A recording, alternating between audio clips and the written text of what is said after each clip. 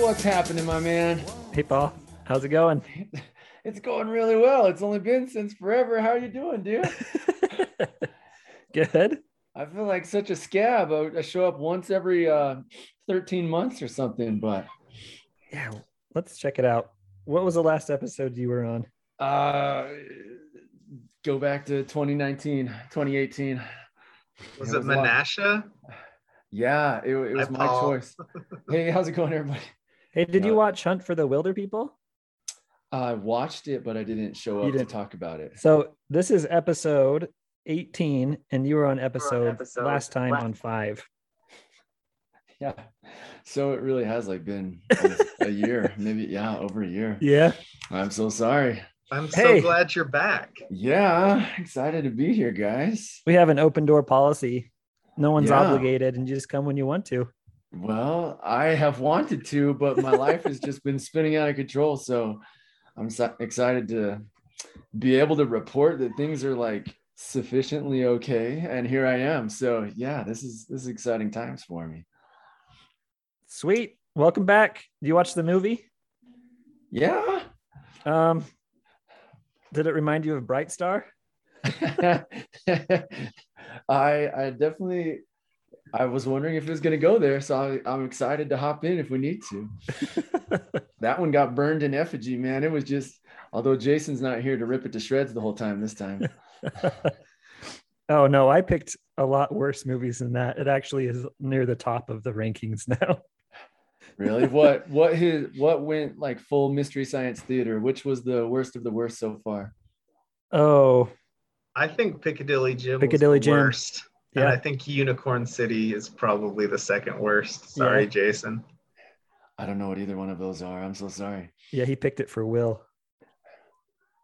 And Leave No Trace was great. The Farewell was fun. Piccadilly Gym was horrible. Saving Mr. Banks, I did not like. That was a Jason pick. Oh, really? Cinema Paradiso, that was Carrie. Nice, Carrie. Apparently you're the artsy one, bringing the levels up. Oh, yeah, Some Like It Hot. That was Okay. Jessica. Yeah, Billy And Wilder. A Room with the View was Rachel. Lady Hawk was Will. M was Sean last week or last month. Yeah. M was fun.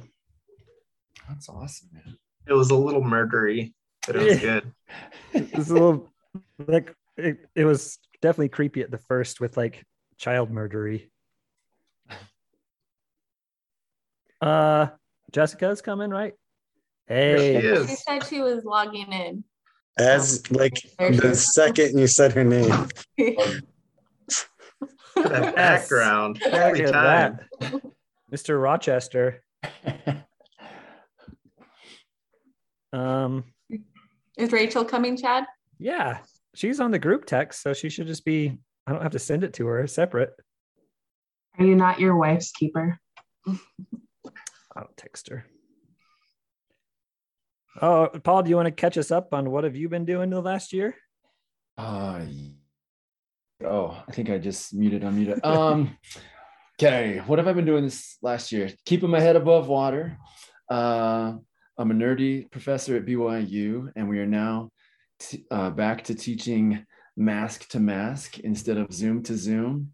Nice. And mask to mask, my friends, is way cooler than Zoom to Zoom because it's just nice to be in the same room with people. And even if it is awkward silence, you actually know that that's the case instead of just the Zoom lag, Mhm.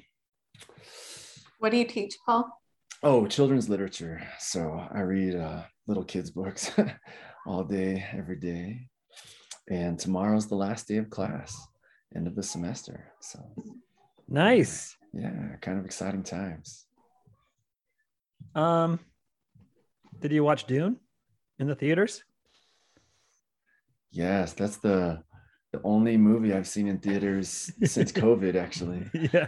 Sean, did you end up watching it? No. We Sorry, can't I do failed Dune Talk? everyone. Well, we don't have Jason or Will, and I think they're a big part of Dune Talk, right? We're gonna have a separate meeting for Dune, aren't we? Yeah, we should have Dune Talk. Bonus meeting. We should have a whole Well- separate podcast where we just meet weekly to say, has Sean seen Dune yet? No. Okay. Same time, same place next week. Yeah, what will be is check in on Sean's Dune watching, and then I'll review what I logged in Letterbox. And let's see. I got Happiest Season a couple weeks ago. Oh, did you guys watch Val, the documentary about Val Kilmer? I recommend. It was great. Was it sad? I cried twice, but I loved it. I watched the Beatles documentary, guys. Have you guys- I'm halfway through that, and it's amazing. I could It just is? watch it all day. I know. I'm It's really so good. excited to see it. I haven't started it yet. Okay. Oh, it's great. Yeah. And Yoko's like not the Yoko that everybody hates. It's so Yeah, cool. She's fine. She's just a normal, yeah. And they're actually friends. And Yep. oh my gosh, it's so good. And John's so artsy, and Paul's all Yeah. businesslike. I know.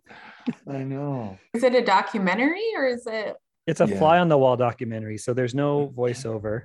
It's Okay. just like 8 hours of straight Beatles making songs. You watch them like create Get Back from scratch, Mhm. and then Paul's I just watched that playing. clip. That was really incredible.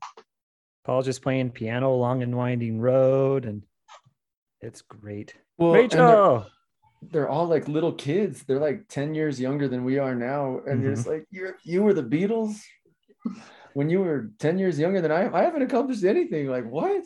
and George so- looks like a grizzled old man, and he's 25 years old. Uh-huh. A hardened warrior that he is. Yeah. Yeah. Any other segments before we start? So if people are going to talk about the Great British Bake Off, I'm Oh, fully yeah, caught yeah. up. So Nice. you don't have to worry about spoiling it. All right. Yes. So when Freya got kicked off, did I cry? I don't think so. I was sad. But when Lizzie got kicked off, tears were definitely welling up in my eyes. It was like the saddest ever. And then I was when Jurgen surprisingly sad to see her go. got kicked off, my heart broke. Mhm. Still haven't recovered. And then Giuseppe That shocked me. I Giuseppe wasn't was like the expecting- worst on the final, and he still won because I don't know. Even Giuseppe at his worst is like incredible. Better than I'll ever be at anything in my entire life. So I was disappointed in the final because Jurgen wasn't there, and it wasn't as good as it should have been. Are we I all caught up? disagree though. I feel like this is the strongest final three they've had in any other season. I think Like, Jurgen could have replaced Cristal. I mean, I do think Jurgen deserved to make it to the final, but comparing just this final to other finals from past seasons, I Yeah, think all three of them were these really were the good. strongest three bakers they've had. Yeah, everyone got a handshake except for Jurgen, and that was amazing. Watch it, guys. It's really good. All right. That's it. We're caught up on Great British Bake Off chat. Any other segments before we jump in? We have Where's Paul? He's here. Oh, Paul's here. There he Segment is. over. That's right. Every episode is Paul coming? And then he's like, I don't know, guys. He's really busy. Busy is a euphemism for like my life was falling apart. And like, I really am pleased to say things have calmed down exponentially. And like, it's good. Like, you can hear screaming in the background, but it's little kids who are happy and healthy. And I'm super stoked to be able to say as much. So it really is like, yeah, I'm glad to have given you something to talk about for 13 episodes, but I'm also just excited to be here. So.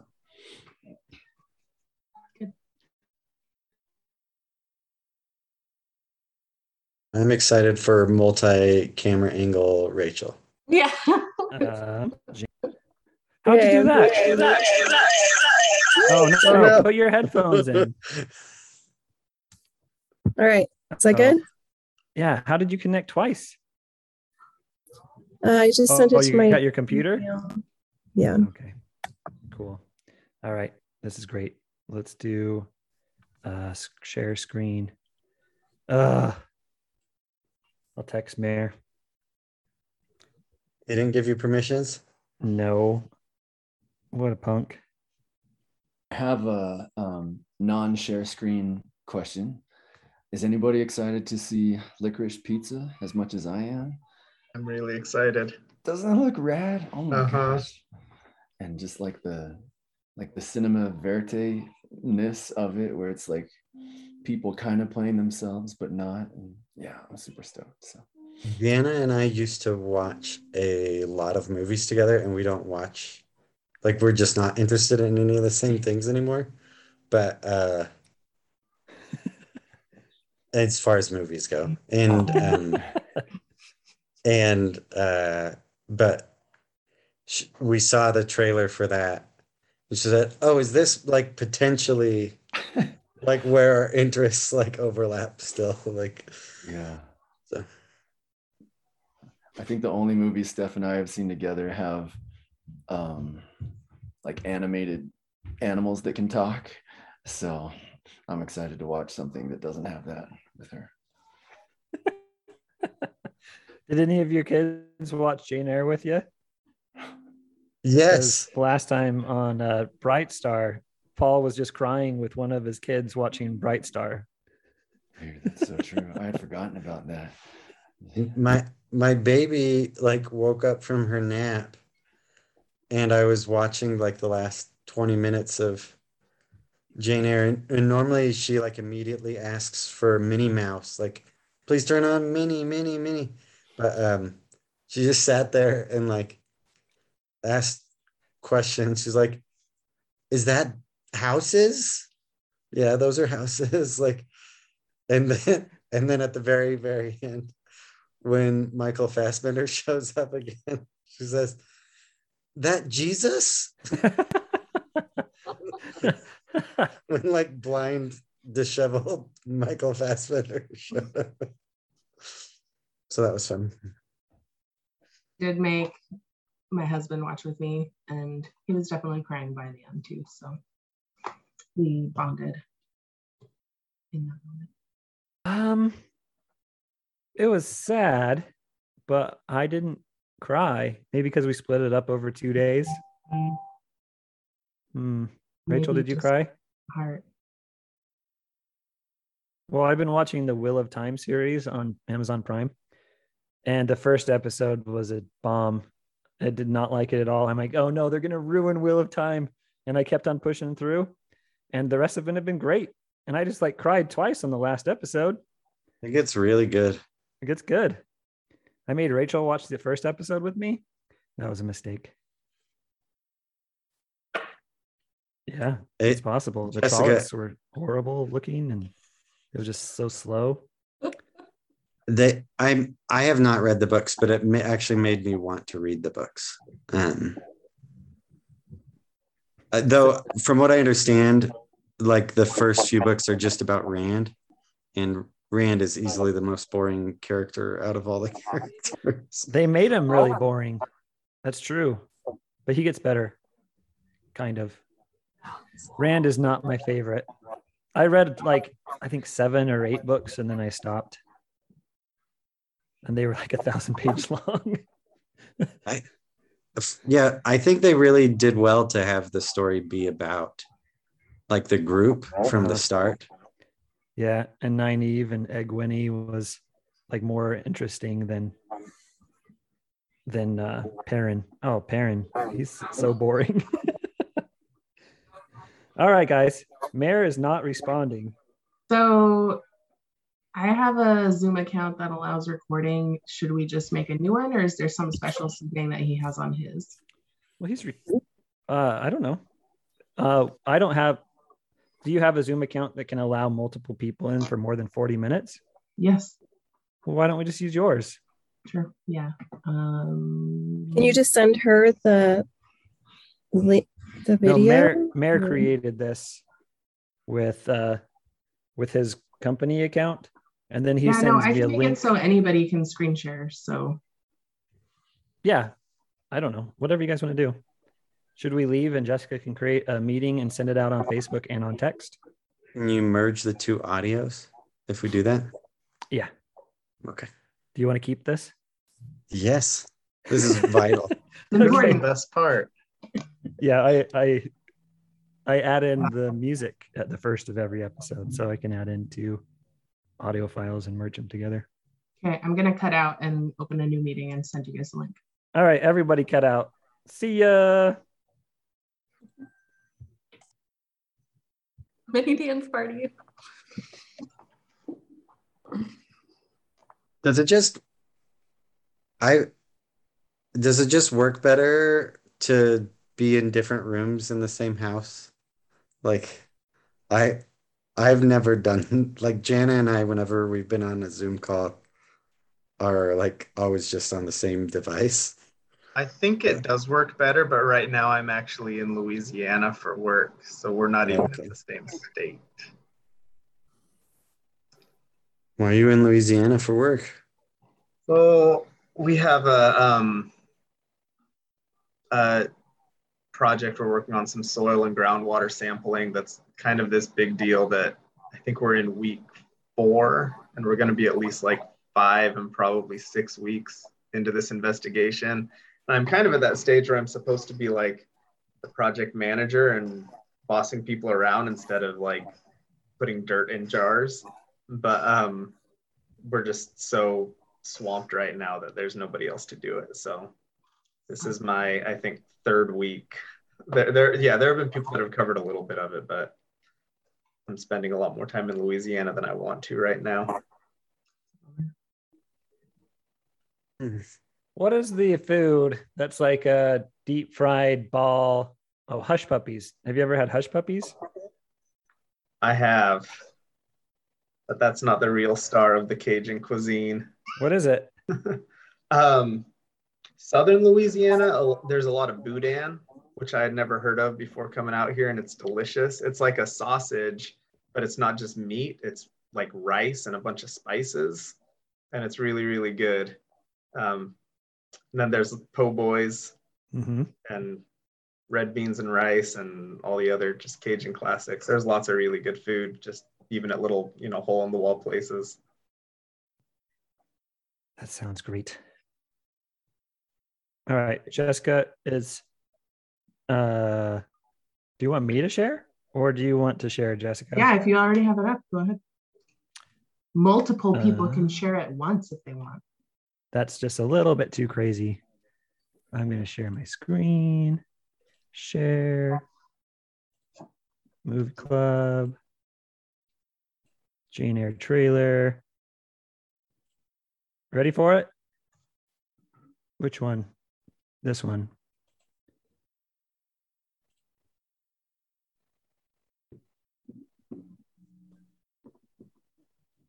Can everyone hear that or see it? Yeah.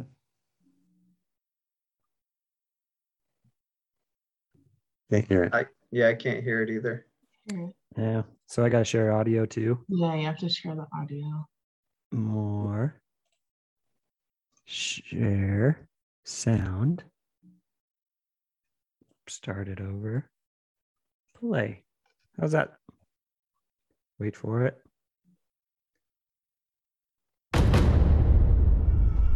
Do you know, Jane Eyre, where the wicked go after death? They go to hell. And what is hell? Where are you, Ran? If you don't sit still, you will be tied down. A pit full of fire. Should you like to fall into this pit and be burned there forever? People think you are good, but you are hard-hearted. Get out. Children, I exhort you to withhold the hand of friendship to Jane Eyre.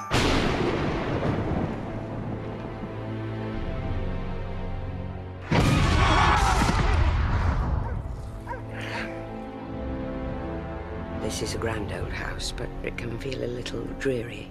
Mr. Rochester's visits are always unexpected. Your gaze is very direct, Miss Eyre. Do you think me handsome? No, sir. You're afraid of me. I'm not afraid. I was not asleep. I know what I saw. It must have been half dream, half reality. You transfix me quite. What am I to do then? You rare, unearthly thing. I must have you for my own. You're so little acquainted with men. Keep him at a distance. Miss Ingram's coming. She's a great favourite of his. Floating gently in the stream of life, unaware of the rocks ahead waiting to dash you to pieces. Do you think that because I am poor, obscure, plain and little, that I am soulless and heartless? Jane! Jane!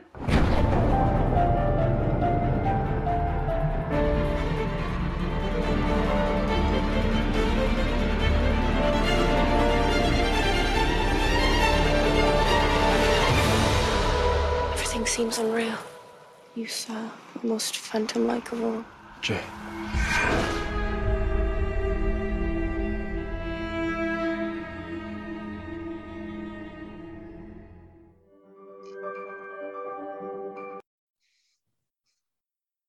They left out that best part at the beginning with the when she was little about how she responded to like, do you want to go to hell, basically? And she said that I shall not die. I'll be healthy so I can continue living, or whatever she said. That trailer was edited like a horror movie, like it was like The Others or something like that. I mean, the movie has that feel the whole time. Well, it doesn't have the music, like that drumming it's different bass. music. Like it's just, it was like a regular orchestra score and not like this thumping bass and jump scares. But it wrapped it up. Anthony, wrap up the story for us and explain why you chose it. Or the plot. How much of the story do you want me to explain? I don't know. A paragraph. So Jane Eyre is an orphan who is at an early age sent to a boarding school for girls and basically doesn't experience a lot of, I'm going to try not to bring the book into it, doesn't experience like a lot of love in her life, but eventually ends up as the governess to a French-speaking ward of Mr. Rochester. Michael Fassbender. There you go. And then she eventually meets Michael Fassbender, and they have very intense sort of flirtatious conversations, and eventually he proposes marriage, and she's really surprised by that because she thought that he was going to marry this other person that was more part of his society. But then as they're getting married, it's interrupted and finds out that he is already married and has locked his wife up in like a dungeon in the house. And so she runs away. And it's actually framed interestingly because the beginning of the movie is her running away. And she ends up running a school for Mr. Rivers, and he proposes marriage. St. And John? at that point, St. John Rivers? Yeah. St. John. And then, but then she runs back away to Thornfield and finds that it's been burned down, and that Michael Fassbender's wife died, and she finds him as a blind, disheveled Jesus, and that's the end of the movie. Yay! And they kiss with his fake beard, and it's pretty gross. Not as gross as St. John's kiss to his sisters, and then his sister's like, "But Jane's her sister. Aren't you gonna kiss her?" Oh, did not like that. That's all. Do you want to talk about the book at all, or how it's different, or should we just talk about the movie? Or why did you? I actually choose this one? don't think I don't think it's that different, other than it's told from first person, from Jane's perspective. It's not framed in the same way. Because I thought this on previous viewings of the movie too, but even though like you like flash back and forward from her hanging out with Saint John, or how however they say his name, in a lot of ways the story, because the flash forward again, I don't know, a lot of that it seems like the story is going in order, but it's not actually. Like she goes to become the teacher at his school, and then it has her leaving her boarding school, and so there's some ambiguity at first if you're unfamiliar with the story. So that flashing back and forward like that isn't in the novel. I mean, obviously a lot of the sections are a lot longer. Like her childhood is a lot longer. And then I don't remember how, it's like 20 something times she addresses the reader directly in the novel. She says, reader. Famously, like near the end of the book, she says, reader, I married him. And I there's one line in the movie where they sort of try to adapt it, where she says like, sir, I would marry you. It's like, it's transposing the line from reader, I married him. Yeah. And has everyone read the book? I'm reading it for the first time right now. I'm a little past halfway, so I'm kind of experiencing both at the same time. Ooh, a dual reading and watching experience. I read it as a teen. Oh, well. I remembered the ending and some of it, but Rachel's watched this movie how many times, Rachel? So I'm sure I've seen bits and pieces multiple times. I think this is my first time watching like the whole way through though. Yeah. How many times, Rachel? 101. Didn't you like watch each version or something like that? No, I don't think I actually did that.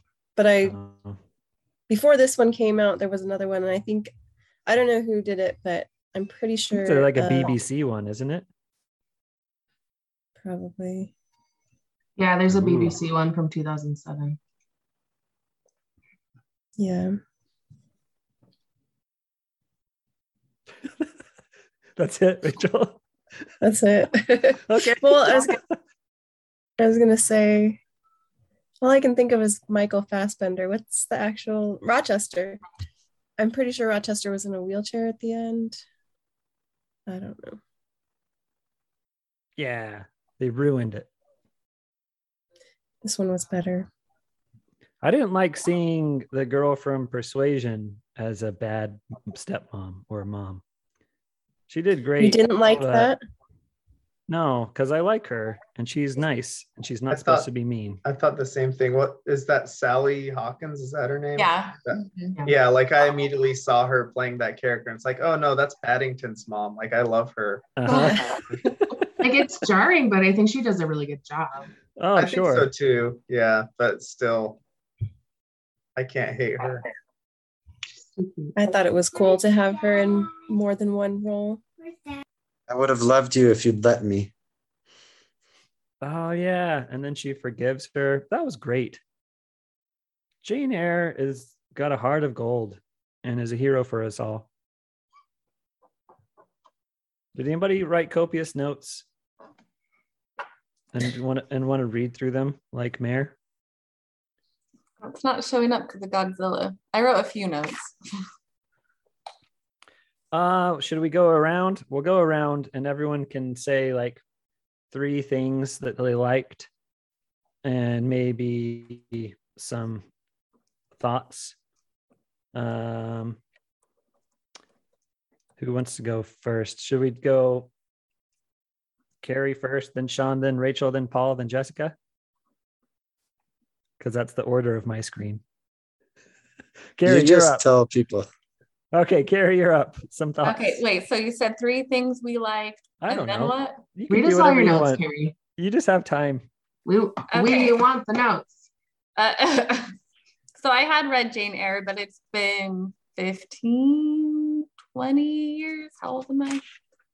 So the only thing I'd actually remembered, and I had seen the movie, but it was like the William Hurt one from like the mid 90s.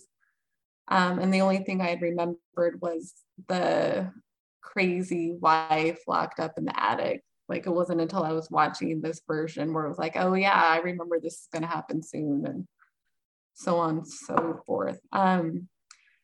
So I don't know. I was very cranky and very tired when I started this movie last night. So I felt like a lot of stuff that probably would work most of the time didn't work for me, at least at first. Like Michael Fassbender had such a flat affect. Like the way he said his lines were just so monotone most of the time that it was almost nailed on a chalkboard. Like I don't know if you've seen House of Mirth with Gillian Anderson in it. Like, has anyone ever seen that? Jessica, usually I can count on you. Yes, but it's been a very long time. Okay.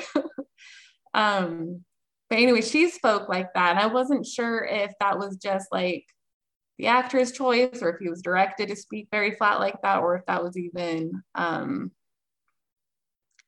how they spoke back then. If they were like higher society, they're not supposed to be very emotive in the way they spoke, but it was annoying.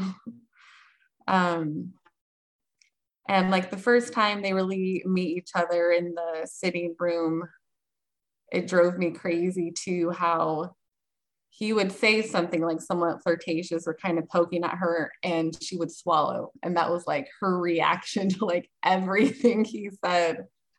Freaking nervous. No, it was, I mean, it worked, but it was like four times. Carrie, say something. Carrie, you're taking up the mantle of Jason Merritt very well on these notes. I was Keep very cranky last night. I didn't think it would go this way, but I'm so glad it did. I love it. And it bothered me too how Imogen Poots' character, Ingram, what's her name? How they didn't show the fallout of that. Like, you know, where is her and her feelings? Like it was very obvious. Like, look at them in Jessica's picture. Like they were flirting. Well, I mean, he said she's a machine without feeling. Yeah, like she's annoying in every single scene you see her. Yeah, we hate her. Yeah. I guess I felt a little bit more. You're rooting for the wrong people. Why didn't she? I think they don't spend enough time on her in this version for you to like truly hate her. In other versions, you really get to know the depths of her depravity. Yeah, like she just seemed like a normal person that maybe because she's a little high society, like she's not as empathetic as she could be otherwise. But for the most part, like she seemed fine and she enjoyed his company. He at least acted like he enjoyed hers. And so it bothered me that like, yeah, but she put down school mistresses though. She put down Jane Eyre in front of all the friends. What did she say? In front of Jane. She's like talking about how horrible governesses are. They're a detestable breed. Oh, like on and on and on. And in this scene, when Jane approaches them, she says, "Does that creeping creature want to?" It's horrible. She was just kind of standing there menacing. Anyway, what was he doing? Blowing a feather? He was being. Yeah, they were like playing with totally normal feather game happening here. Yeah, why is he like kneeling and giving? I don't like that at all. Yeah, I'm on your side, Carrie. That was a very strong visual. I think she should have been a missionary in India with St. John. Well, yeah, because I think it bothered me. Like it showed more towards the end, like them not just like virally attracted to each other, but like enjoying each other's company at the same time. Like you see them laughing, and so they're not just like super serious. Like I guess I don't have a lot of patience for characters that are so serious and take themselves so seriously. It's like, get over yourself. You don't like the brooding type? No, I have no patience for that. I love Jamie Bell's character, and I hated how he turned into like this misogynistic creep at the end. Like, he was so sweet at the beginning, and then he calls her marrying him a full sacrifice. Like, going to India was a half sacrifice, and then marrying him was a full sacrifice. Yeah. And it be just enough of love. Of love. Yeah, he was great, and then he was not great, and that was disappointing. I wanted him to be likable the whole time. Yeah. I've seen this movie so many times, and every time I'm fooled by him. I'm like, yes, that's the guy you want to be with. Like, he's going to take care of you. The other guy's a self-conceited, whatever. And then he says that, like, he puts like the fear of God into what he's saying, and I'm just out. I'm done. Like, no. Mm-hmm. Nope, you ruined everything. Basically does like the Mormon guy thing of saying like, I received revelation. Yeah. You should marry me. Yep. Exactly. Yeah. So I think it would have been nice for Jane Eyre to have gone to India as his brother, or I mean as his sister. But I'm happy that things worked out the way they did. Yeah. Oh, and you were asking about crying earlier. I bawled during the part where I think it's like when the scene where he proposes to her, but like the whole thing where she just like unloads on him, and they showed it in the trailer. Her saying, like she's a nothing, and why does he treat her that way, and blah, blah, blah. I thought that was a very powerful scene, and the actress nailed it. Yeah, she was great. Yeah. Favorite scene or line?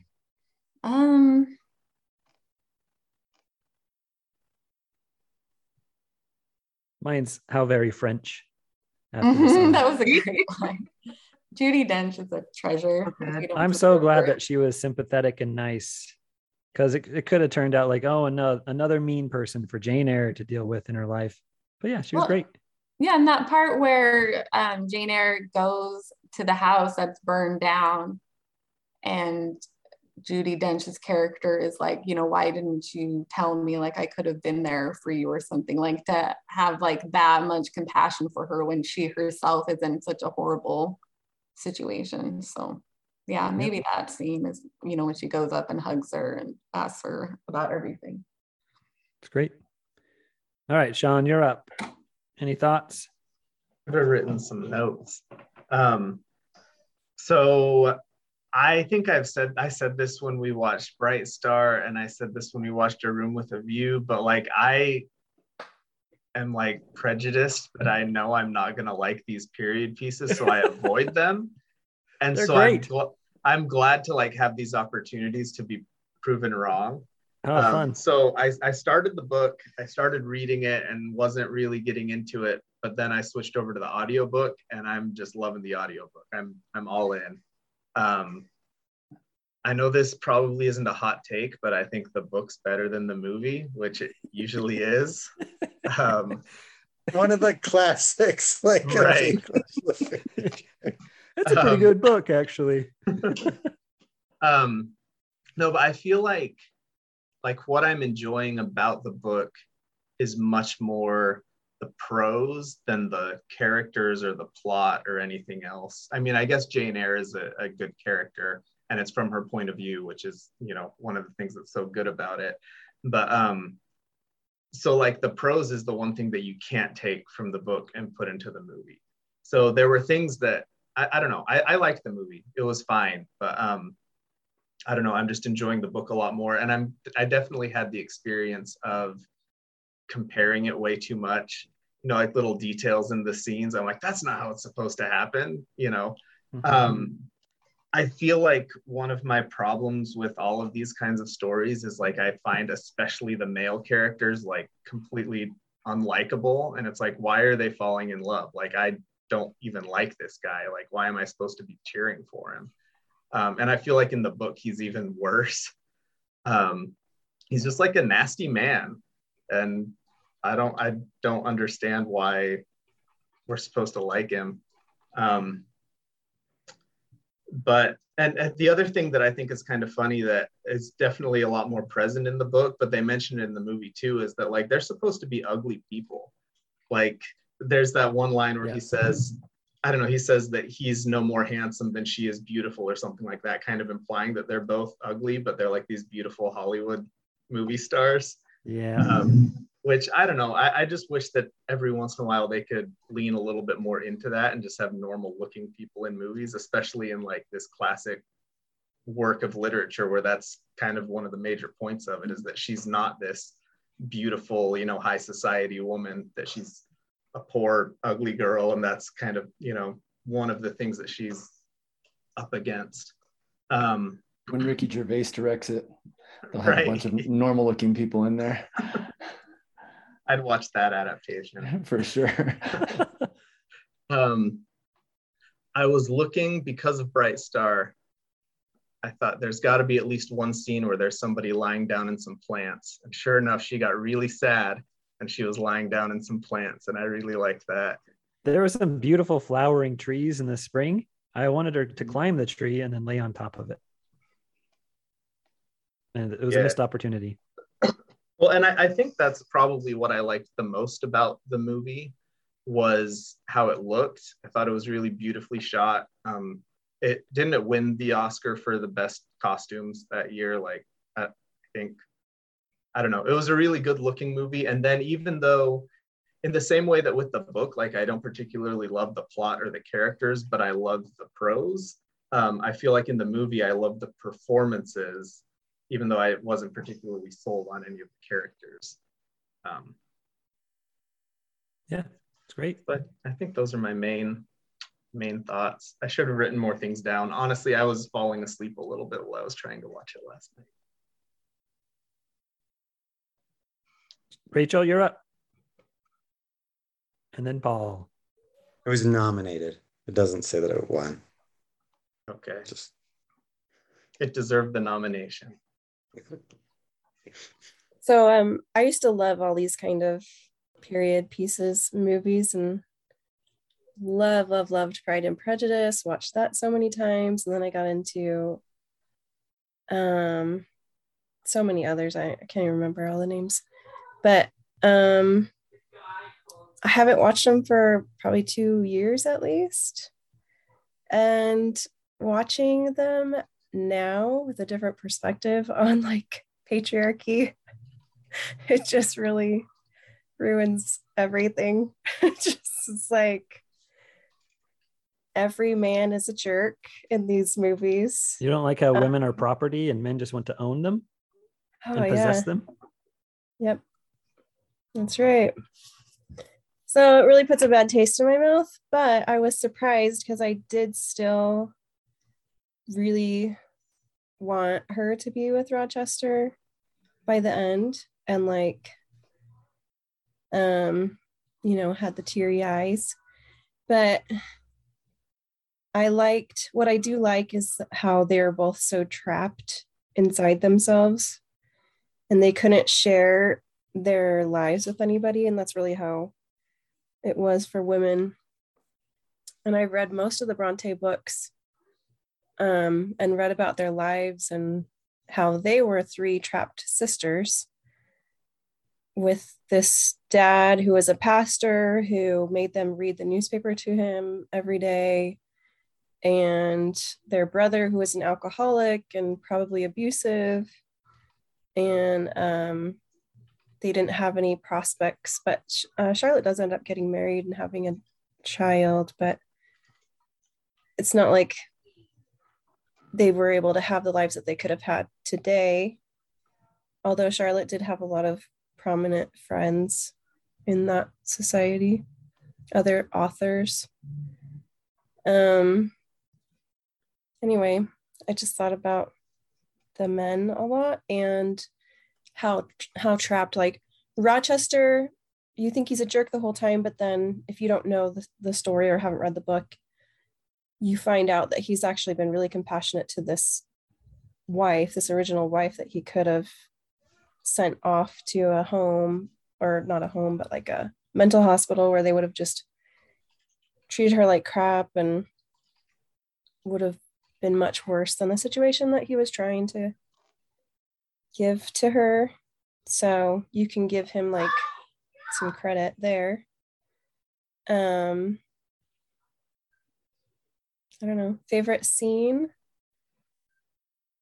I always thought it was interesting, and this is obviously some kind of part of the plot, but how Rochester at the end is, I guess, emotionally freed from this relationship that he had, emotionally and legally freed from this relationship that he had with this first wife, but then he becomes physically entrapped because he tried to save her life. But so he's still trapped. He's just physically trapped now. But I think that the book is trying to tell you that it's about the power of your mind. I don't know, like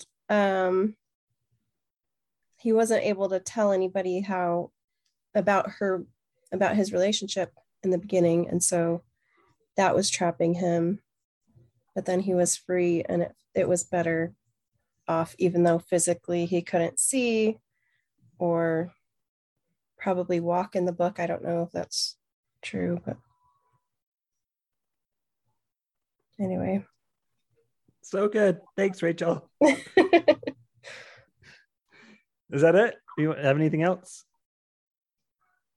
My favorite scenes are just in the wilderness, especially when she's alone. Oh, like a dreary waste? Like, oh yeah, cold? I love the dreary wasteland. It literally makes me want to go visit and just walk by myself in a storm with 40 pounds of clothing on. Like, I actually want to go do that. I think we can have movie club con in the wilderness of Yorkshire in a couple of years. Yes. Who's going to meet up with me there in April? We'll go to the lake. Yes. We'll go to the Lake District, and then we'll go down to Wales and the moors. Sounds great. Yeah, the Lake District is much prettier. The moors where the Brontes lived is this sort of wasteland, like is depicted. All right, Paul, you're up. Any thoughts? Yeah. So my favorite scenes and also the hardest scenes for me were from when Jane was a child. There's something about like emotional and physical abuse as inflicted upon children that like just rips me to shreds differently than when somebody is a quote unquote adult. But I loved that when these little kids are in these hellacious circumstances, like they're still like, even at the margins, they're still like grasping at any type of agency, you know, like maybe you're going to beat me across my back. I'm still going to opt for like bringing you this piece of bread, knowing full well that like the torture that she sees happening to Jane probably happened to the friend, you know. So I was really, really drawn to the childhood sections. I know that's a short-lived section of the film. And my favorite part, because it made me feel something, and which was like compassion and discomfort simultaneously, was when she opts to get into the bed with somebody who's sick, right? And then so you're like, oh no, don't do it. You're going to get some gnarly disease too. And then like her friend dies, but the eyes are open, like not this peaceful, oh, I went to heaven. It's like, I am frozen, and hey, you did something beautiful, and here's a little trauma to go with it, you know. And I was just like, whoa, what a bold choice. Again, I haven't read the novel, so I can't I don't pretend to be able to make the comparison or anything, but just visually that was super compelling to me. And then again, it's a micro moment, but I was so taken with how at the very beginning of the movie, I guess she's like standing in a doorway. Do you know what I'm talking about? And it's just, you kind of feel the wet, you feel the cold, and the whole movie. I realized on some level that the director must have accomplished something pretty incredible, because even though I was in my office on campus, like I ended up like wearing jackets and I felt cold the whole time. So I was like, somebody has successfully created, like a feeling. And so then noting that like this director is a chameleon of sorts, like the Maniac and Sin Nombre, and now like 007 flicks. You're just like, what? Like, but I guess, yeah. And we don't have to go down this rabbit hole, but I kept thinking too about like the what's it called? The Perks of Being a Wallflower line, like where we accept the love we think we deserve. And so I kept thinking about that too, like within the realm of possibility, who else is Jane going to love except the only Y chromosome who's ever like given her opportunities? And she talks about, I've never gone to cities, I've never like really experienced anything else. And so I teach at the Mecca of romance, right? Like right there on BYU campus. So pre all of the classes I teach, post and or during, like it's a big topic. 21st century be damned, like that's still what everybody's riffing on all the time. And a lot of the students are talking about the one that just happened to work with them, or the one that just happened to be in their ward, or the one who just happened to be in that class. And so kind of the convenience of how convenience or inconvenience, and then the people that we find and fall in love with and choose to stay with are typically the warts and all humans who just somehow fit into the natural rhythms of our world or something. Oh, and I also love the above shot that kind of looked like what's the Tom Hanks Castaway, when he gets to like drive down this road or that road. I loved her above shot too, where would it matter which road she was going down? Like everywhere was hell, and I just felt so badly for her. So none of those are mind-boggling thoughts, and I probably sorry to be gone for 13 months and only bring that, but those were some of the things that I was thinking about. We got Paul back, everybody. That was great. I hated the torture of the little girl. I couldn't wait until she grew up and I didn't have to watch that. It's so uncomfortable. Standing on the chair, just like social shame. And of course you had to have somebody die of tuberculosis, just like in Bright Star. What an age. I wasn't loving it in the sense of like, yeah, like let's just keep having the kids go through pain. I'm not like sadistic like that. I was saying, I liked breaking down the idea that there's something that the audience needs to be shielded from, that like we can't see little kids go through super horrible things because they do. And that's something that I often try to talk to my students about. Like 4-year-olds are living divorce, 6-year-olds are living abuse, 8-year-olds are living identity crises, and yet like they don't get to read about them until they're twice, 3 times, 4 times the age or whatever. So yeah, that's why. It's great. And Jessica, did I startle you? Like you put on the spot. I forgot that I was next. And everybody like takes notes and I never take notes, but I always think it's interesting, like you're talking about the trauma that she goes through at the beginning, and it's like this is definitely a very gothic book, right? And she has all these early experiences that really set the tone for that, like her being locked in the red room, which she thinks is haunted. You don't really get this in the movie, but she thinks is haunted by her dead uncle because that's where he died, and like simply being locked in that room is super traumatic for her. And then she goes to this horrible place where she's abused and starved and sees her best friend die next to her in bed.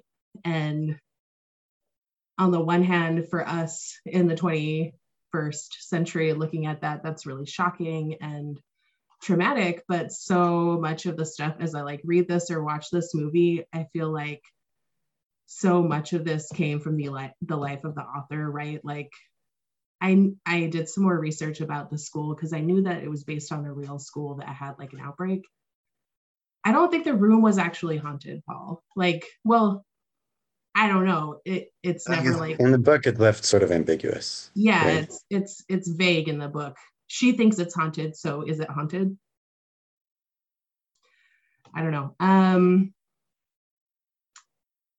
And like there's definitely these kind of like little supernatural things that weave their ways through the book. So anyways, the school is based on a real school, and at the school there was like a massive typhoid outbreak. A bunch of students died, and following the typhoid outbreak, 2 Bronte sisters died of tuberculosis. So like this isn't just a traumatic Gothic event that she's writing about to set up Jane's life. Like this is Bronte's life that she's putting into the book.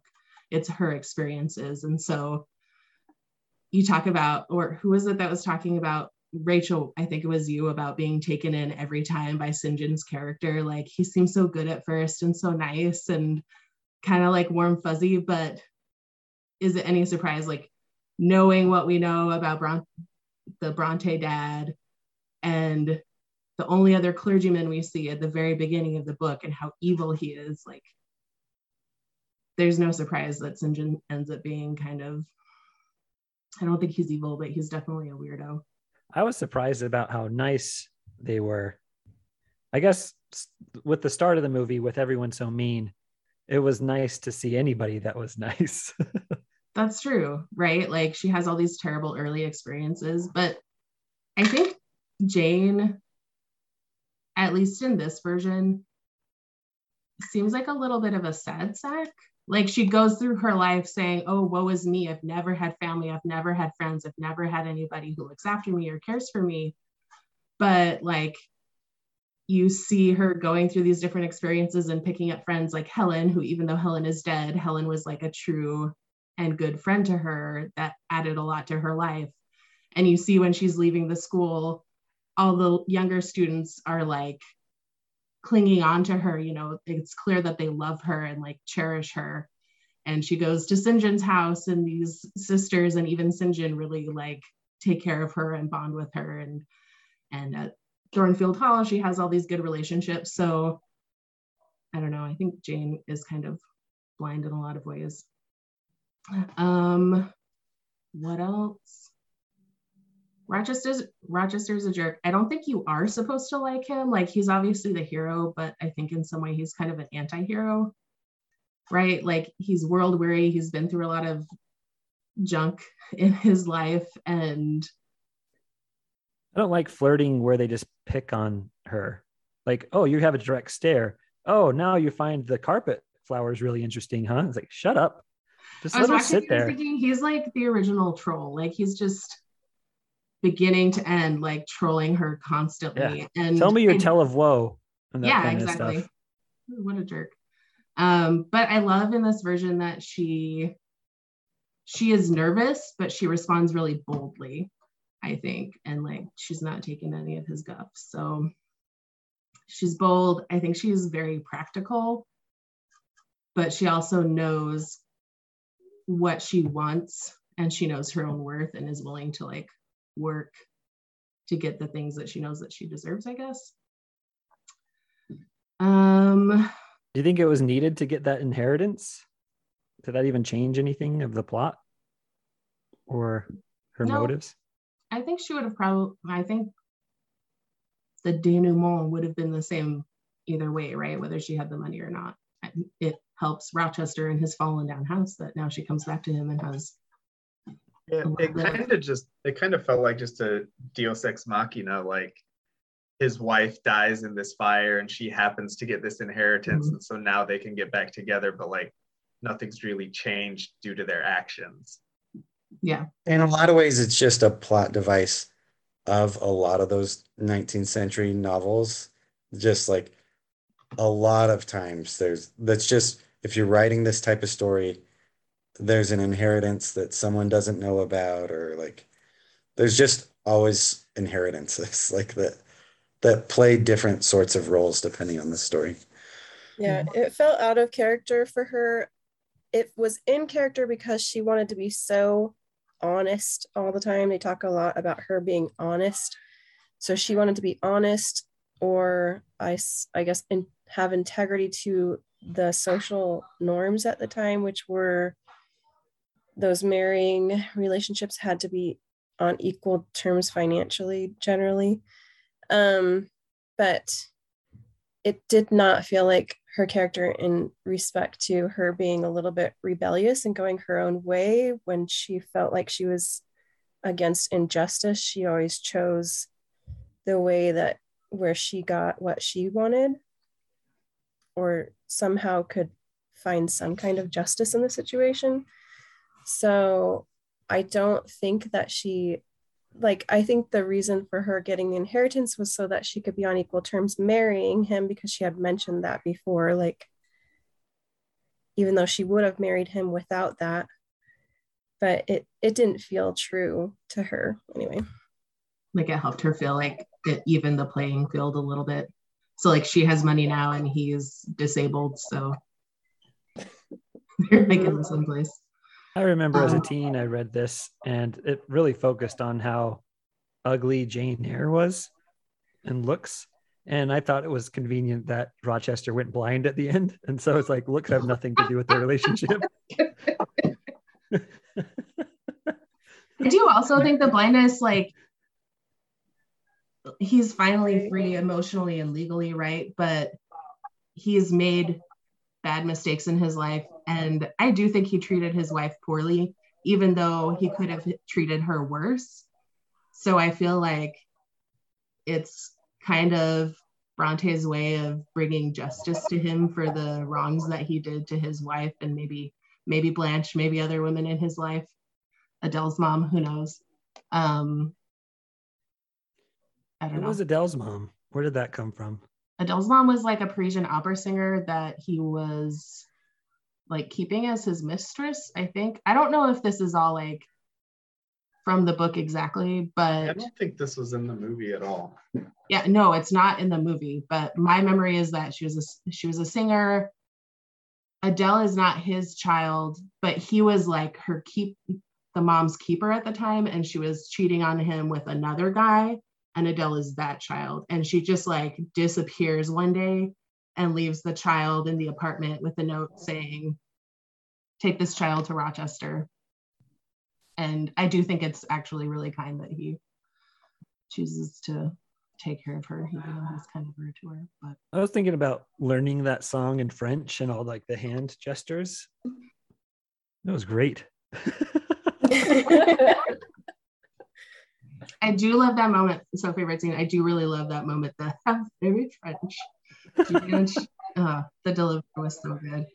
I also really love. Jane didn't even smile. It was just straight faced. This little girl performing, and she's just like, no expression, no clapping or anything.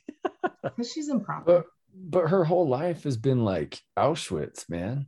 Like it's got to be hard to be like, oh, that's cute. It's like her whole life has been. I wonder like the degree to which like showing emotions has ever helped her, you know, like especially time period wise, good emotions, bad emotions, instead of like 21st century, like, no, that's just data. Like you make sense of it as you like. I don't think that was on the table at that point. Like, I think it was pretty much like, don't let people know how you feel, make sure that you're witty, but that also you quickly let the Y chromosome feel like he has the upper hand, et cetera, et cetera. And so, yeah, I don't know. Anyways, sorry. I'm just coming to her defense, even though she doesn't need me at all. She crushed it all by herself. Yeah, she was good.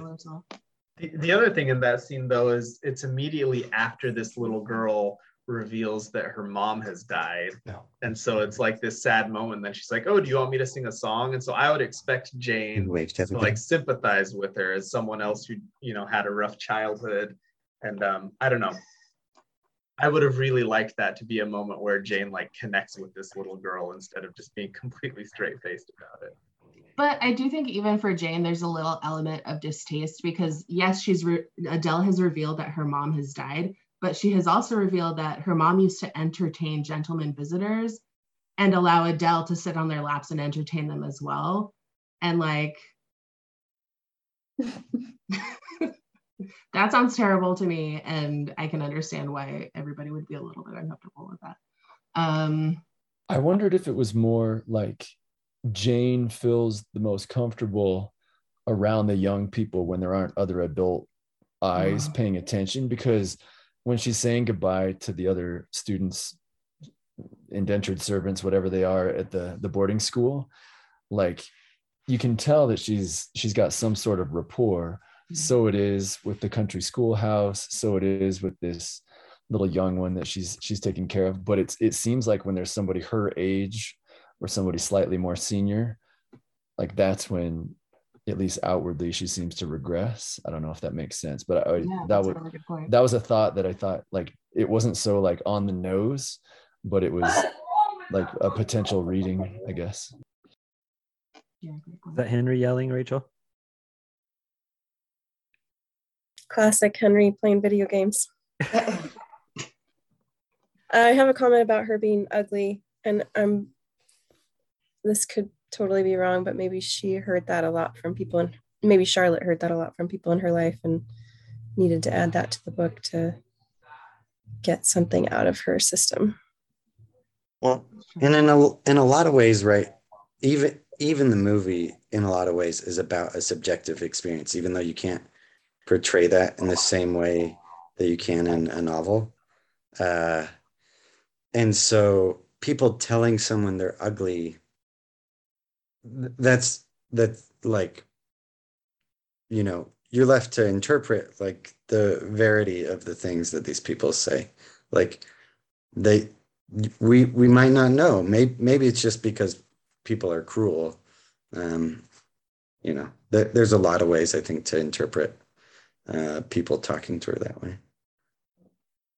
Well, they're like the unwanted, right? So they're not desirable in society. Again, it goes back to them being trapped and misunderstood. We were supposed to do this at the first of the conversation to give time, but who's choosing the movie next month? Anybody? All right. While you think about that, I made you guys a slideshow. You made a slideshow? Is that what you said? Thank you so much. That is what I said.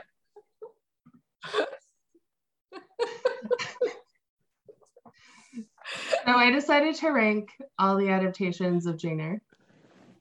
Okay. And then I realized very quickly that I've only seen 3 of them. So these are the ones I have personally seen, ranked according to my own feelings. This version is first for the best amount of spooky mist. It's very atmospheric. I really enjoyed it. The 2007 BBC version with Maggie Stevens' son, Maggie Smith's son, and what's her name with the duck face, is my personal favorite. With a death face or duck face? Duck face. Oh, who has a duck face? Her face is always like this. She's the mom in the new adaptation of that polar bear anti-Narnia story. Oh yeah. Golden Compass? Yeah. Yeah. The anti-Narnia story. Oh, and I was wondering about that. Like, if we're going to go Pullman versus C.S. Lewis, like if these Gothic novels like are in conversation with, in response to like a Pride and Prejudice and everything else, where you marry out of your problems and you have all of the like these funnyisms, even though like your life is falling apart.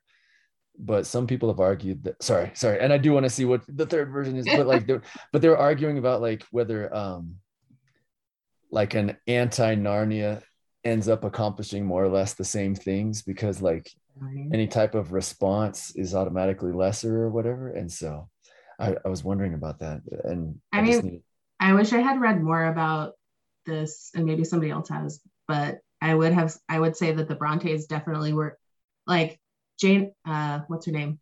Jane Austen would definitely have been super familiar to them, right? Because she was very popular, and they're writing what in the 1830s, 1840s? I don't know. I don't remember the dates. Yeah, but a few decades after Jane Austen.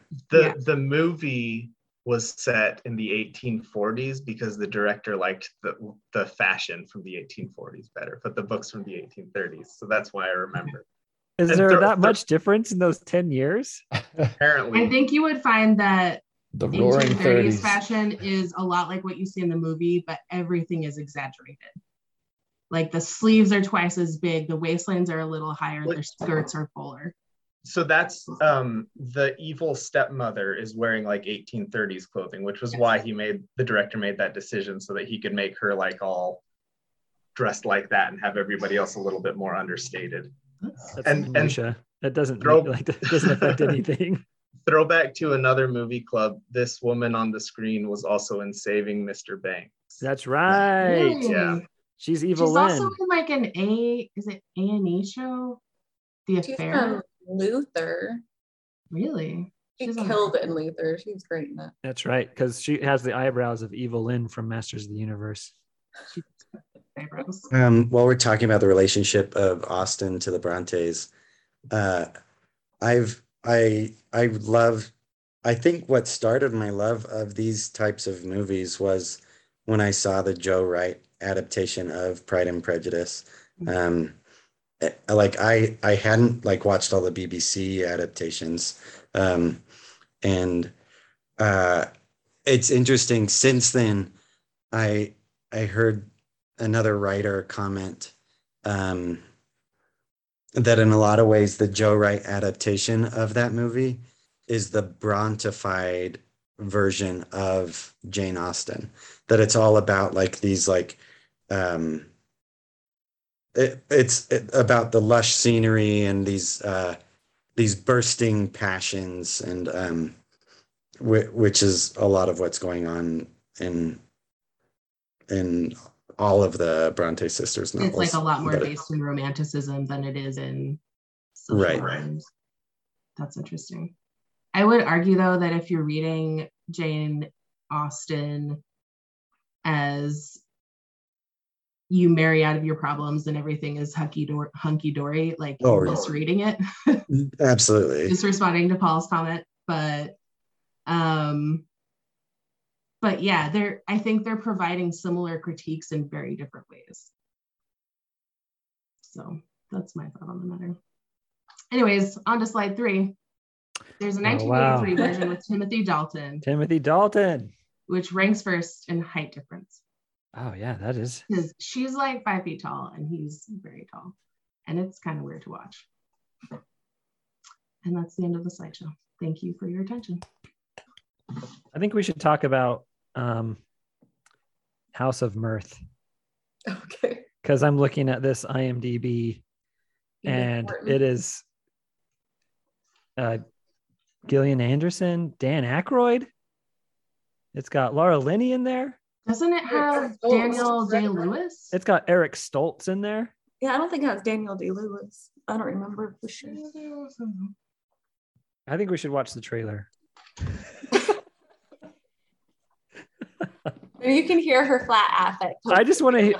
Is Dan Aykroyd supposed to be English in this, or is this like an American movie? It's set in New York, like golden era in New York. Oh. Just because I don't like Dan Aykroyd. What? I don't. Sorry, guys. Oh, Daniel Day-Lewis is in Age of Innocence, which is another Edith Wharton. Well, if we want to, Paul, you got to commit to being on the January episode, and then you can choose the movie. Oh man, that way we get some Paul momentum. Yeah, dude, I feel so bad. I've been so flaky. That is actually why I didn't volunteer as tribute. I was waiting, but nobody else went. So yes, I don't have a movie though. Can you give me a couple days before I shoot something out? I don't have something on my radar right now. Yeah, it's great. Okay. So on Friday, if we haven't received a text, we're going to say, Paul, what movie are we watching? Yeah. Well, we can plan a date still, but we're not at the end yet. Or maybe we are. Is there any other segments or things that we missed? Well, you didn't talk about it really, Chad, and I didn't say why I picked the movie, and I had a few more thoughts about it. Anthony, go. So I picked the movie for a number of reasons. The main reason, and I'm really sad that Jason isn't here, is because several months ago I had joked that I would pick this movie when it was my turn next. And then I wasn't going to, but just before last get together, last episode, I saw that it was coming to Prime this month. And so I said, oh, we have to do it now. And so that's why I picked it. I saw this when it came out in theaters. The year before, or the same year, was the first season of True Detective. And I remembered enjoying that. There's some interesting things that there's a sort of gunfight running away scene that's like a 8-minute single shot scene that I remembered being really impressed. And there's just other things that I liked about it. And Cary Fukunaga was the director of that first season. And so that's how I was familiar with him. And then when I saw this, it was right around the same time that I was I watched everything that Terrence Malick had made up to that point. And so I really was enjoying movies that were more about the photography than anything else in some respects. And there's a lot of scenes that are just like face acting in this movie. But I genuinely do have grown to love these kinds of movies. And I think there are a lot of really interesting things to do it. I don't necessarily think it works as like a straightforward, like, oh yay, love, happy ending sort of romance. To a lot of the thoughts, especially yours, Rachel, that were shared earlier. Like, it's not just like, oh, I'm so happy that this all worked out. Like there is like some serious like sadism and masochism like stuff going on. But Carrie, you talked about Michael Fassbender's flat affect, and I think it's just such an interesting choice, both directorially and from an actor's perspective, because it allows you to sort of almost the way that a novel does to like offer multiple interpretations. Like what is the level of irony or sincerity that he means in any of these comments, right? Like he talks about like not caring for children at the very same time that he's like giving a gift to this child that he's taken care of her whole life. And so there's just like a lot of moments like that, but there's like some genuine like horror, not only but also in some of the dialogue. Like he talks about like how he could like snap her neck. And then the very next line is about how he wants to, he does give a great delivery of that, Jessica. But then the next line is like, because he wants to connect with her soul. And so like there's this like mix of like violence, but also like he's doing his best to try to express this other thought. The movie and the book both, I think, it's amazing to think about when they were written, when the book was written, because I think Charlotte Bronte is expressing like some really incredible ideas about the equality of persons. It is a little sad. The one thing that I'm sad to have missed the most from the book is a fuller development of that childhood friendship, because in the book there's a real sense that like Jane was already this strong figure, but then she learned a lot of like the values of the importance of every individual from her friend. And there's some really like cool things that are shared in those little bits. Yeah, so one final little thought. When I was an undergrad, I totally avoided like the 19th century. I read only contemporary stuff. I was like, there wasn't any, I was like, even though 19th century literature is what originally turned me on to literature, I was just reading a lot of contemporary stuff. I was like, this is where the interesting things are happening. These are the writers that I want to write like, and they're doing more experimental things. And so it was later, like after school, that I returned to a lot of these things. And I was just amazed at a number of these books, but Charlotte Bronte in particular, the formal decisions to do something like address the reader directly, and I think this comes out in the movie too, these ideas of like reality versus like fiction versus someone's thoughts. It's really interesting to me that the title of the text is Jane Eyre, because then the character Jane Eyre is also like this text. I think the movie does a good job of portraying that, of like, it's this text for us to, she's there for us to attempt to interpret, and for the other characters to attempt to interpret. But thanks for coming along on the journey, everybody. That's great, Anthony. It was a fun. Was it fun? It was brooding and moody. I do think there's a lot of humor favorite. though. Like there's a lot of funny lines. There's a lot of, I mean, St. John was hilarious with like the sisters trying to kiss. Oh, and it was just so awkward. Well, even when the characters are very serious, like the way that, if I were to talk about my favorite scenes, it would be the ones between Jane and Rochester. Just yeah, like they're like matching each other. They're my matching each other take wit for wit. Is it was too brooding and moody for my taste. I don't like the gothic feel.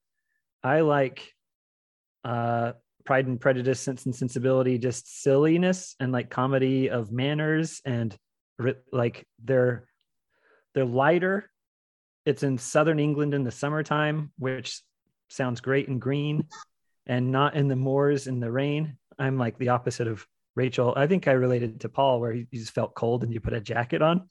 Like anytime people are cold on the movie, I get uncomfortable. Like Mad Mardigan and Willow running through the snow, or what was it, Lady Hawk?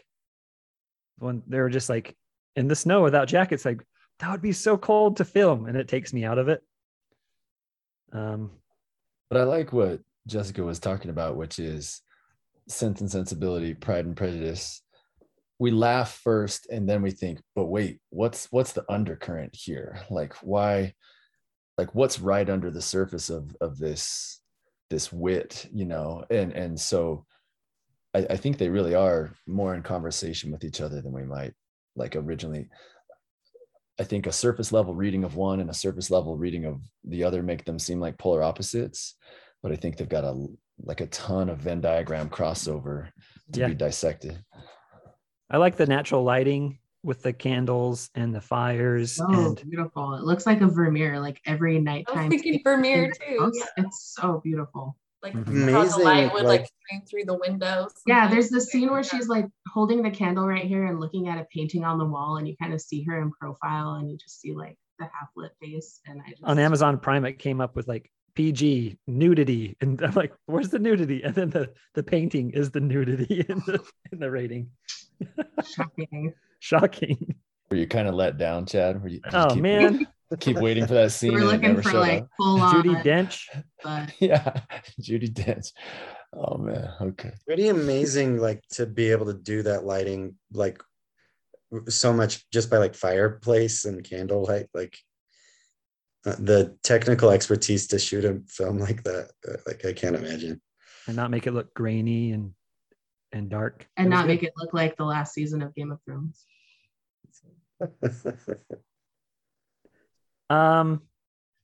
Yeah, I liked it. Good choice, Anthony. I think everyone liked it. There wasn't any thumbs down. Sean, I was going to recommend, if you want to read a 19th century novel where the guy's really good, it's a couple decades after this, but Daniel Deronda by George Eliot. Daniel Deronda is that's just a BBC movie too, right? Yeah, I'm sure there's adaptations of it. Daniel Deronda is just like the epitome of like goodness. Like, so I also think Wives and Daughters. Carrie, did you ever read Wives and Daughters? I've seen the movie a bunch of times. I've never read it. The book is so good, and it has some really, really incredible male characters. Is anybody reading anything? I started reading Ancient Giants in North America and the Great Smithsonian Cover-Up, and it's great. Rachel's Chad, concerned about me getting... Have you read Ancient Aliens? No. Should I? Probably. Have you read Fingerprints of the Gods? That's what you should read. And do you guys know who Susanna Clarke is? She did Mr. Norrell and Jonathan Strange. She wrote a second novel, and it's called Piranesi. And it's the weirdest book I've ever read. And I'm sucked in now. I'm about a quarter or a third of the way through. How do you spell that? Piranesi is Piranesi.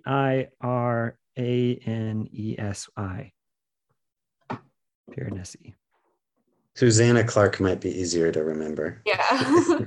Yeah, Susanna Clarke. Yeah, I read Dr. Strange. Is it Dr. Strange and Mr. Norrell? Jonathan Strange and Mr. Norrell. Jonathan Strange. That's right. Yeah. Yeah. I watched the miniseries, and then I read the book, and I love them both for different reasons. Last time. Oh, sorry. Oh, you can go, Paul. I was going to say, I have a book that you can read in 5 minutes because those are the kind of books that I read. And again, I'm going to sell it like this. You laugh first, and then underneath the laughter, you're like, wait a second, is there something deeper? It is the most recent John Clausen contribution, and it is called The Rock from the Sky. You can read it with your kids and or anybody else that you love and have a life-changing experience. I'm telling you, man. Dude, the Hat books, the Hat trilogy is like the Bible to me. I know. Okay, like it's so good. It's one that I had. No. Sorry, I didn't realize it wasn't. Yeah. So it's called The Rock from the Sky. I think you owe it to yourselves to check it out. So I'm reading it with my students tomorrow. The one where the two boys dig a hole, that's like one of my favorite books. Sam and Dave dig a hole. Mm-hmm. Yeah, my kids love those. Because it's like the Inception for books, for little picture books. You're like, what? Where did they make it home or didn't they? Yeah, the wind vane is different, like the tree. I know. Yeah, those are the kinds of books I read. Sorry. I know Ukrainian giants who go down the Bronte world, but like mine are 32-page picture books. So sorry, you gotta take it down to my level, folks. It's okay, Paul. I'm reading Christmas Shopaholic right now. I love the Shopaholic books. They're so good. What's the matter? Last time I said that people wouldn't like any of the stuff that I read, and so I wasn't going to give any recommendations, but that wasn't true. There's one book by a Japanese author. I don't remember their name right off the head, but the name of the book is The Memory Police. And I think any number of people here would enjoy that. I have that on my list. I'm really excited to read that. It's super interesting, but kind of the idea is that like it's this society, it's like this dystopian society. Like there's not really that much that's bad about it other than things are sort of the memory police. And objects are like decided that people are going to forget about them. Like perfume, for example, like will stop existing. And so on a certain day, everybody like will go and like get rid of all of their perfume. And then even if someone were to remind them, like they're like, oh yeah, I remember that was a thing, but like it would stop existing. And the idea of something that like smell, the memory police. And it's really, really, really cool. And really, anyway, I would recommend it to anyone.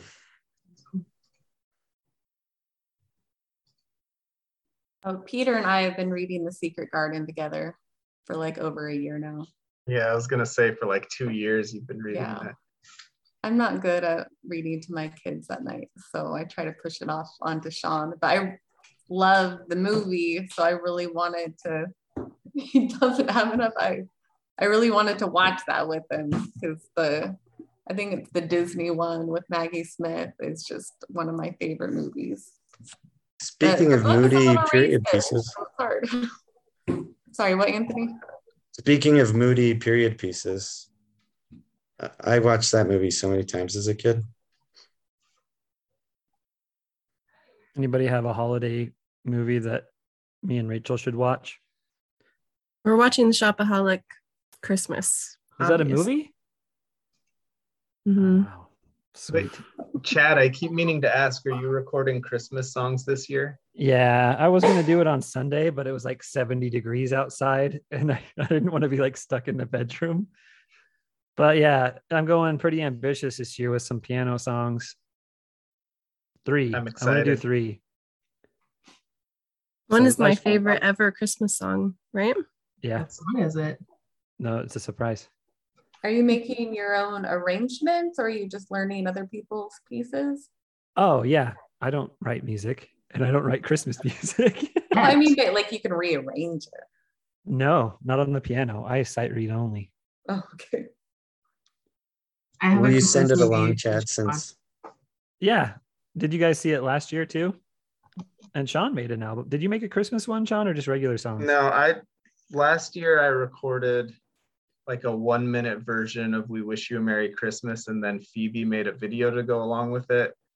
And so this year I have like a minute version of Jolly Old St. Nicholas that I recorded, and I don't know if it's going to be made into a video before Christmas. So this one might just be a song. Watching that Beatles documentary, I'm like, I want a drum set and a bass and just hang out with the Beatles and write songs. That's all. I like that guy that brought in the anvil. He's got like thick glasses and he wears a suit all the time and he's just like kind of overweight and he's talking about how he's on a diet. He's not eating that day because he's feeling thick or whatever like that. He's so good. Oh man. And Rachel thinks John is a creep. Say that? No, the Beatles have been my favorite band since I was 11 or 12, and John Lennon was not a good person. As crazy talented as he was, he just He's so artsy though. I guess he's creepy, but I think I was just more annoyed with how he would just show up and just like not even talk, but he'd just be like in his own little world. And I mean, obviously he's a creative genius, and that's why he's so interesting. I feel like that documentary like helped me to fall in love with John Lennon more. Like I do too. Like because I was just like, because there were the weirdisms that you show up in like Hard Day's Night where he just kind of goes off and he's a clean old man, but like, but then suddenly you're like, oh, he's a sad clown, you know, like he's masking something, and it's just a super deep, beautiful person in there. So yeah, They were so skinny too. They're like just withered away. He's like all dancing around. I'm like, man, yeah, they're so thin. Like they're sticks on jumping around. sitting around all day, every day doing this. I think I'm Certain just a muscles little get strong. jealous of him just being able to show up and dance around and then take off whenever he wants. Yeah. I guess I look more at like how he was as a husband and as a father to Julian and stuff. But anyway, if you're interested in learning more about like their process and everything too, I remember reading a book called With a Little Help from My Friends that's about them making Sgt. Pepper, and it's an incredible book. Like, I'm not musical, I'm not interested in recording and any of that kind of stuff, but it was fascinating. So that's just, I can second that recommendation. It was a good one. We miss anything, Anthony? We did miss the segment where I talk about like how poorly suited this is to be a podcast. And I just want to point out that we had a slideshow for this podcast. So that's all. I'll send it to you. You can upload it with the episode. Oh, yeah. Holy cow. I almost forgot. Everyone look at the camera and do a big smile. 3, 2. Good job, everybody. We do. I mean, we didn't do this at the beginning, but we do just want to thank our loyal listeners and say hello to all of them. That's right. Here's another segment. It's called Where Are We At on Listens? So M has 15 plays. Lady Hawk 10 plays. Room with a View 5 plays. And Chad and Sean Talk Weezer 65 plays. That's the top episode that I have ever. But it hasn't moved since last time. I know. So it's very suspicious. Like, where did those 65 come from? So can you tell like if they listen like start to finish, or maybe No, it's like the I first can't tell minute? anything. I 20 think seconds. it's just a Done. download even. Okay. I don't know. Cinema Paradiso has 6. Some Like It Hot 10. Saving Mr. Banks 7. Piccadilly Gym 8. Escape from Q Hall. Melissa, Jessica, Carrie, and Mallory, right?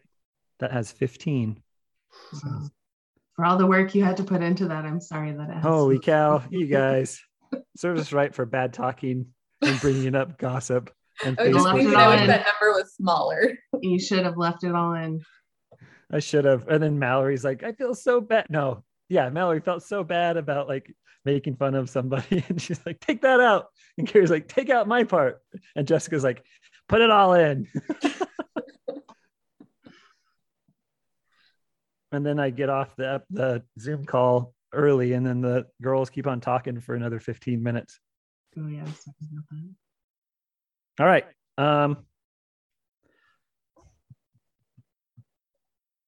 Paul, you are on the hook for next week or this week. Come up with a movie. Okay. January, I think we're still going to do Wednesdays. So there's the 5th, 12th, 19th. Is everyone's schedule freed up in January? Or Paul, Every what Wednesday's days the works same. for what best for you? Anthony likes Tuesdays or Wednesdays. Wednesdays are best for me. And so but again, I'm such a flake. I feel so uncomfortable even making any type of suggestion of like, we should work around my schedule because I'll show up once every year. So yeah, whatever works for other people. Like, I think that's what you should do, and don't rely on me at all. I'm quite unreliable. So I'm so sorry about that. I just want to look like you with my matching glasses and beard. I should get like a toupee or something with some dark hair. Come on over. The water is fine. Yeah. Get your beard card, work at BYU, then have it under a mask so it doesn't even matter. That's right. All right, guys. How about 12? Does that work? January 12th at 6:30. Oh, that's my middle son's birthday. I'm gonna have to, again, if you guys want to just choose other movies to kick me out, I gotta do my son's birthday. This is why we do this now. Yeah, let's There's do no January. reason not to do this. Yeah, don't apologize for having a schedule. How about January 19? Does that look at any good or bad for anybody? I don't know anybody born on that day. We're fine. All right, let's schedule it for January 19. Hopefully Will and Mare can join us. And make it excruciating for you both can of choose them, any Paul. movie that you want, Paul. Like that's Yeah. amazing. Anything that you want. Have they all been narrative films, no documentaries, or did you guys watch any documentaries yet? Well, I watched Val and recommended it. So I guess I remember talking about this when you were a contributing member of the podcast a year ago. So I was thinking about it with my choices. I had some in the running, but I don't think we haven't watched a documentary. Okay. I might go that route. Menashe was pretty close to like a day in the life, or just like it's a Unicorn narrative. City felt kind of like a documentary. Unicorn City was painful. Okay. Well, look for a text from me by Friday, and hopefully I can actually come through this time. All right. It's on the 19th of January, 2022. We made it. My birthday is on the 29th, and I'll send out a birthday quiz to everyone on my birthday. Could we just meet on the 29th instead, and you can give it to us live? A live birthday quiz? I'm just kidding. Has Sean seen a birthday quiz, right, Sean? Yeah, I've seen like at least 2, probably several more than that. You've been doing that for a while, right? Yeah. Every year, come up with So a birthday quiz of all things Chad. Yeah. Yeah. He What asks, does that mean? Yeah. There are questions about himself that you wouldn't know unless you're like an intimate part of his life.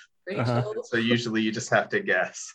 Yeah. Like one question is, what % of Chad's salary does he contribute to the 401k? And you're supposed to name like a percent. Wait, so is it multiple choice or is it fill in? Sometimes they are. Sometimes it's just like a fill in the blank. Could Rachel get 100% on these quizzes? I feel set up to I don't think so. Pretty close though. Nope. I usually don't take them actually. Well, because sometimes I have yeah, that's right. Sometimes I have questions about off when it comes to Chad's birthday. I make about my childhood. Birthday parties. I'll have to find them and send them out. We once had friends over and he's like, hey, my birthday party is in a couple weeks. You guys are coming, right? And the wife was like, Rachel, what can I do to help you with the planning? And I was like, I don't plan them. Chad does it all on his own. It usually involves a game of Uno and a birthday quiz. And then we end by playing GoldenEye on the 64. And that's the birthday party. Mm-hmm. I think last one. Yeah, the Uno's kind of a bust because like kids play and it's not as fun as it was in college. Yeah, I liked your rules. Is that because kids suck at Uno?